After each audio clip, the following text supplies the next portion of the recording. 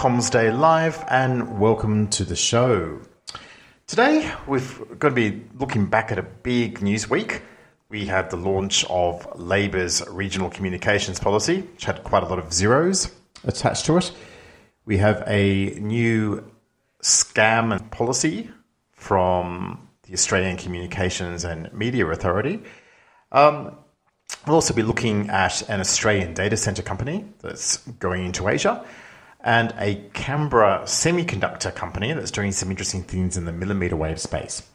But first up, I wanted to step back from the news of the week that was to look at the Open RAN emerging segment. Basically, Open RAN is open source radio equipment where equipment from different vendors works interchangeably. It's a paradigm shift from what we've seen so far in the mobile world. One of the companies that's leading this push is Japan's NEC.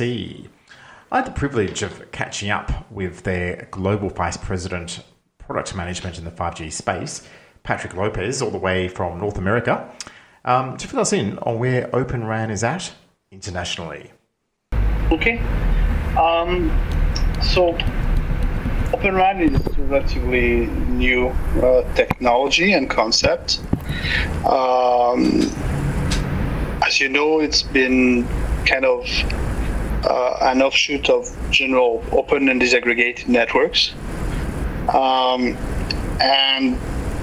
I think prior to NEC, I was at Telefonica. And my team, I was managing the networks innovation team. So playing with technology that were in advance of phase, if you want, prior to commercial deployment at scale. I think my team was one of the first to deploy Open RAN in the field in Latin America. Before it was called Open RAN. And then that team went on to write, together with Vodafone, a joint RFI at the TIP Summit, which was kind of like an industry first, right? You had two large operators that were getting together to define the requirements for a new technology, and the RFI itself was open. So for the first time, not only it was public, the questions, but the responses were public as well, in the sense that we ended up presenting the results of the RFI in terms of the selection of the vendors and their level of maturity in the market. So that was in 2017, I want to say, or 2018 maybe. Since then, Open RAN has evolved from a concept and a curiosity to a technology that's been deployed at scale, but not everywhere. Not everywhere yet. Most vendors had looked at Open RAN as a complementary technology to start with. So something to deploy maybe in rural environments where there is low density of users, because obviously, I mean, the requirements are, easier to manage. NEC, by contrast, went the other way, and from the very beginning, NEC decided that we have to be radically open, but without compromise. So it has to be a true open environment multi-vendor, but with the same level of performance and quality that you can expect from other vendors. So, sorry, it's a long answer, but at the end of the day, I think Docomo was the first operator to deploy Open RAN commercially, and then that was followed by Rakuten Mobile, who was the first to deploy Open RAN Massive MIMO. And in both cases, Docomo and Rakuten Mobile selected NEC's products. So that was kind of 2 years ago, something like that. And in the meantime, a number of operators have basically been evaluating Open RAN as a technology from a maturity standpoint, and I've come to the conclusion that yes, it is actually deployed in dense urban environments like Tokyo, which speaks to the maturity of the technology. And it is multi-vendor. So they've started to do their own trial deployment themselves. So companies like Telefonica Group, Deutsche Telekom Group, Vodafone Group also have selected NEC, as well as I think we didn't announce it, but I think the CEO of the company announced it. So Drillisch in Germany, 1&1. So most operators that have deployed Open RAN, mostly in trials today, but some of them in commercial operations, have selected NEC. There are a couple of others that have made deployments that have not selected NEC yet, that we cannot discuss, most notably Dish in North America and the US. Yeah. And then there are a couple of Latin American property that have been deploying Open RAN on a ad hoc basis as well. Yeah. Okay. I talked to the CTOs and the technology people and the operators here, and they say, "Look, Open RAN sounds like an intriguing concept, but I'm locked in with my vendor. I'm not unhappy." So what do you do to dissuade me from that notion? Everyone, it's a journey, right? Everyone will gauge for themselves whether Open RAN is applicable or desirable in their market. And certainly we don't say that, I think what we say is that Open RAN is another technology, but what we advocate also is that for 5G, one size does not fit all. And in the past, that was kind of the path, right? In the past, operators had maybe 2 or 3 vendors to choose from. So they would give like one vendor east and the other one west, or north and south. Yes. And basically, and then each vendor had their products and they had to kind of optimize and blanket their geography with that. But it wasn't really optimized in the sense that basically, you had some macros, some small cells, and you did the best you could to cover. And it was okay because up to 4G, basically, connectivity is the same for everyone. So if you're in the center of Sydney or Melbourne or in Canberra, doesn't matter whether you're a consumer or an enterprise or whether you're a first responder or a machine to machine, basically your connectivity product is the same. 5G, the promise of 5G is that you're going to be able to create connectivity products that are going to be specific for different use cases, different geographies, different verticals, etc. And with that comes the notion as well that, a product or a solution that's been created for like the urban environment in the city center of Tokyo might not be, the best product to put, in a rural environment or indoors or, on, a vehicle. And that, therefore, you need to be able to have more options in terms of number of products. And one way to do that is to break the RAN ecosystem into components and have open interface between them so that you can pick and choose and design a fit for purpose network. And certainly, you can probably meet all the same expectations that you had in the past with a single vendor or dual vendor approach that you had until now.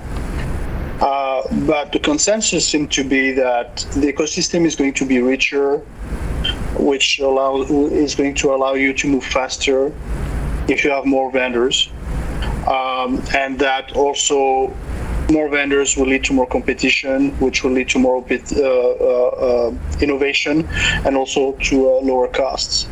So in the mid-long term, you might be able to meet the same operational need with your traditional approach, but maybe not at the same profitability point, and maybe you won't be able to create connectivity products that are specific for smaller niche market with your one-size-fits-all kind of solution. So I think that's the overall, rationale.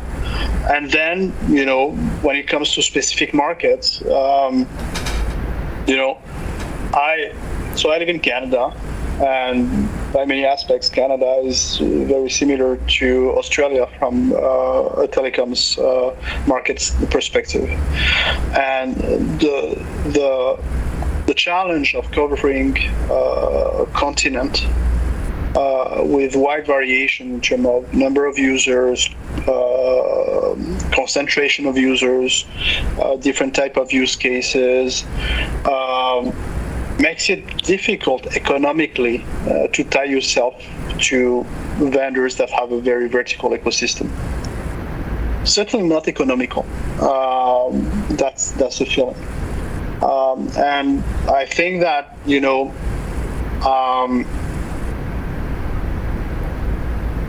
we are about to see that private networks and private 5G, and then in the future slicing, is the promise of 5G profitability. And, well, it's not going to be... It's like IoT, if you will. There's not one IoT. There's hundreds of different IoTs. Each of them with different verticals, with different devices, different protocols sometimes. Slicing and private 5G are a little bit the same, And what we see in the market globally is that maybe network operators are not the best place to be delivering all the different flavors of 5G, all the different flavor of slicing. But what they can do is create connectivity products to enable them. But that's really difficult with vendors that have a very slow roadmap, which traditionally incumbent vendors tend to be, let's say, less dynamic than newer vendors, if you want. So all of those elements, if you want, are not definitive answers, but are indication that, Open RAN seems to be an interesting technology for operators that want to create connectivity products at a lower cost and faster time to market than traditional vendors. Yeah. Okay. How important is vendor diversity in the 5G ecosystem? Because obviously, in markets like Australia and the US, we've excluded vendors on national security grounds, and there have been some concerns that leaves us with, in Australia, effectively a duopoly of vendors, and that's not seen as good enough. So, how it's not just a question of is Open RAN a good thing or not, but almost is it an essential thing to overcome some of these challenges that we have right now? I think so, right? I mean, it's kind of a perfect storm, right? So we've seen the geopolitical situation evolve, and it's still evolving, right? Just, a month ago, there are still vendors out there that have, difficulties with the geopolitical environment. That's going to continue. So all that to tend to maybe force the operators to consider that vendor diversity is a necessity, because nobody has a crystal ball, so nobody knows really what kind of liabilities are going to occur in the future. And therefore, being able to swap vendors, being able to swap solutions, and have basically very standardized kind of solutions where you have open interfaces that are well tested, that are published, is an asset for an operator that wants to minimize the risk of operation over the long term. So certainly, Open RAN can be an instrument of that. Yeah.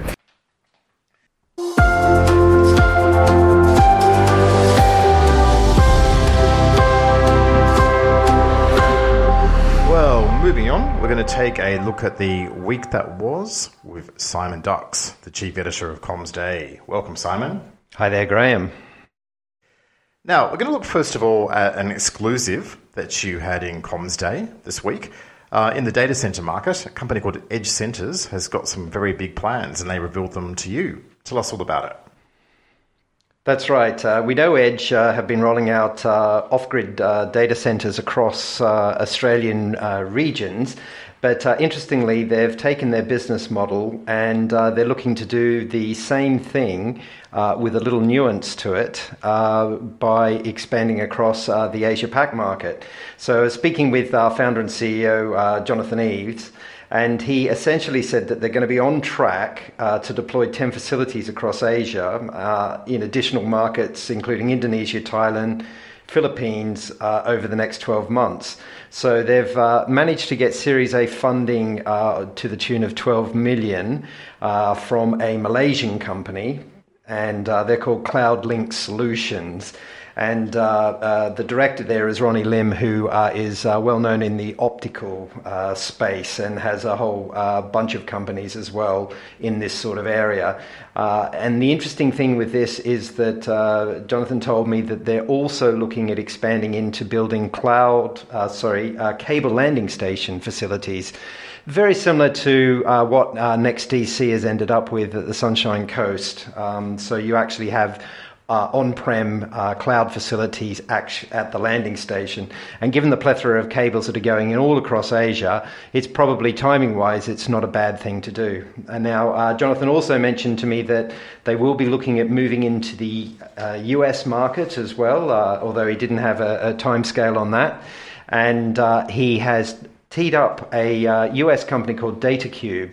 And these guys build, in a terrible term, a thing called podular, so modular pods, so very small endpoint data centers, very similar to Australian company like Zella DC, although their business model is a little bit different.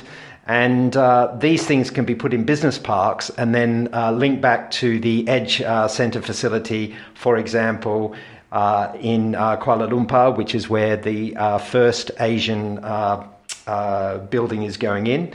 And then you've got that extra connectivity for the enterprise much closer to the edge, essentially. So he gave me an update on what's happening with the Australian rollout as well.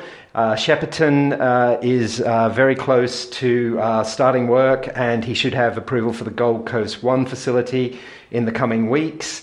And the interesting thing there is that almost in anticipation, he is actually building a cable landing station in the Gold Coast.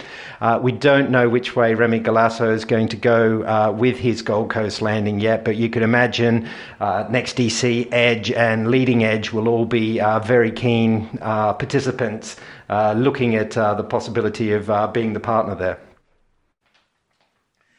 Okay, moving on. Another interesting Australian company doing innovative things. This time, a semiconductor company in Canberra. not words that you associate with each other very much. Doing some very interesting things in the mobile space. Tell us about that, Simon. That's right, Graham. It's quite an interesting little Canberra-based semiconductor startup called Millibeam, who have come out of stealth. They've got some main sequence funding of $750,000, and I spoke to their CEO, Venkata Gutta, to work out where they're trying to position themselves, because as you can imagine, the investment that you're putting into 5G chipsets, you're competing against the likes of Qualcomm and Broadcom. So, you've got to get your absolute niche very well set out. So he's essentially developing chipsets that will give system energy efficiencies above 25%, he imagines, for the next 5 years. So he thinks that these particular chipsets can go into access points, handsets, and base stations. And obviously, with the emerging Open RAN market, there could be some opportunities there as well. He pointed out that when you look at the current high-power, high-efficiency chipsets that he's looking to do, he's suggesting that they will overcome what he says beamformers have as a disadvantage, and that is the fact that they already consume high power, and that limits their efficiency. Now, if you can imagine, when rolling out some of those things, the range also is impacted because, as we know with mmWave, you're only looking at about 100 meters, sometimes less, when you're in the field. So it's going to be interesting to see how he actually builds this out, whether he engages with telcos directly or whether he's actually going straight to the chip manufacturers. They have a team of IC designers and test and verification engineers distributed right across Australia. His background is semiconductors. He's published a lot of papers on the back of that. But it's going to be a very interesting one to watch on which way this company turns out. Okay, terrific stuff, Simon. A couple of really interesting stories there this week, which do show that there are signs of life in the Australian innovation sector, if nothing else.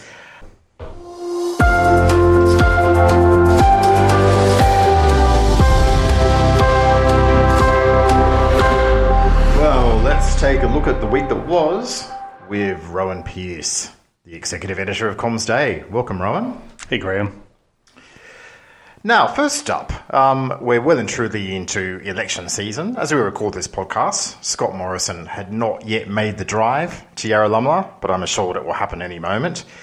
And that means one thing. It means campaign season. It means expensive promises with 9 or 10 zeros next to them. And the federal opposition made a big one of those this week. Tell us all about it, Rowan. I know we're actually at the stage where maybe Simon could dash down the stairs madly yelling at us that the election's been called or something halfway through the podcast. Yeah, so Anthony Albanese appeared at the National Farmers Federation, and it was quite interesting because a big portion of his speech, relatively speaking, was actually focused on regional comms. And it's that thing of like, I can't really remember like a Labor leader or a Labor opposition leader really making such a big deal of regional comms in the past. So some of the kind of major points were he pledged $400 million, which would be used to expand multi-carrier mobile coverage, particularly targeting roads, along roads, as well as regional homes and businesses. And one interesting thing about that is it'll be kind of underpinned by a $20 million audit of regional mobile coverage, which would kick up in 2022 and actually use Australia Post's fleet, fitting them out with mobile signal measurement devices and using that to kind of like get a real picture of where there are additional black spots that can be targeted. So it's interesting. Labor believes that it'll be kind of more cost effective than I guess like using one of the kind of existing commercial providers. Other elements were $30 million spent on farm connectivity, also another $200 million for kind of regional connectivity program staff funding. And I guess this all follows as well on earlier commitments that Labor's made around things like, expanding FTTP to additional regional premises, as well as increasing Sky Muster data allowances and supporting NBN's kind of upgrade plans. So government's actually argued that this Labor's commitments represent a kind of cut to what they've suggested for regional comms, although I haven't seen Labor saying that they wouldn't support any of the kind of regional comms initiatives actually in the budget. So it's interesting, actually, because this builds on, like, it feels like there's been so much discussion around regional comms for the last, 12, 24 months, really. Yeah, it's an interesting one. I'll probably have a bit more to say about this closer to the election or perhaps immediately afterwards. But just a personal view, the spending frenzy on regional comms, to me, really now just seems like a shouting match. And there doesn't seem to be a lot of evidence-based research behind why the dollar figures are at where they are. They just seem to be numbers plucked out of thin air. But we'll see. I guess one encouraging thing, as you just mentioned there, about the Labor policy is that they do actually intend to audit mobile coverage to identify need. And at least that's a small genuflection in the direction of an evidence-based policy. So a good wrap up there, Rowan. Anyway, moving on, big story from the Australian Communications and Media Authority, and that's a whole lot of new rules around SIM cards designed to help eliminate spam. Tell us all about it. Or scams. Sorry, not spam. I get them confused all the time. There's nothing I like more than some scam on toast in the morning. Yeah. So these were new determination from the ACMA, which basically set out new rules about multi-factor authentication when an existing customer engages in what's considered a high-risk transaction. So that can consider things like, anything where a customer could potentially lose access to the service, or involves the purchase of a new device or a change in personal information. So it is particularly targeted at like SIM swap fraud. I guess. And it doesn't cover unauthorized mobile porting, which is actually already covered by an industry standard that was registered by the ACMA in 2020. And one interesting thing about it, though, is obviously with the new determination, like the Comms Alliance had already developed an industry code that was seeking to register with the ACMA. And the kind of impression I got when the ACMA first came out with their proposal to make a determination around the issue was that people were a bit irked that this was kind of covering exactly the same ground. I guess in response, the ACMA's argument is that, well, the issue is urgent, and using a determination rather than an industry standard means that they can kind of act more quickly and more firmly on any breaches. Although I guess the question that does raise for me is that, well, you're combating mobile number porting with a standard, but SIM swaps you're combating with a determination. So I'm not kind of sure if there's a bit of a disconnect there, really. Yeah, good point. And there seems to be a lot of this confusion taking place in the regulatory sphere right now. In another field that involves this week the announcement of 2 separate inquiries into the mobile tower market. One looking at corporate ownership and how it impacts on fairness and discrimination in access, and the other one looking at particularly the regional submarket of mobile towers and the competition issues there. Of course, by definition, most of the towers are in the regions already, so it's kind of a slightly duplicative process there. But we're seeing this time and time again. And nowhere more than in consumer regulation, where there just does seem to be a lot of overlap and misdescription of labels and so on. Thank you very much, Rowan, for joining us today. Cheers.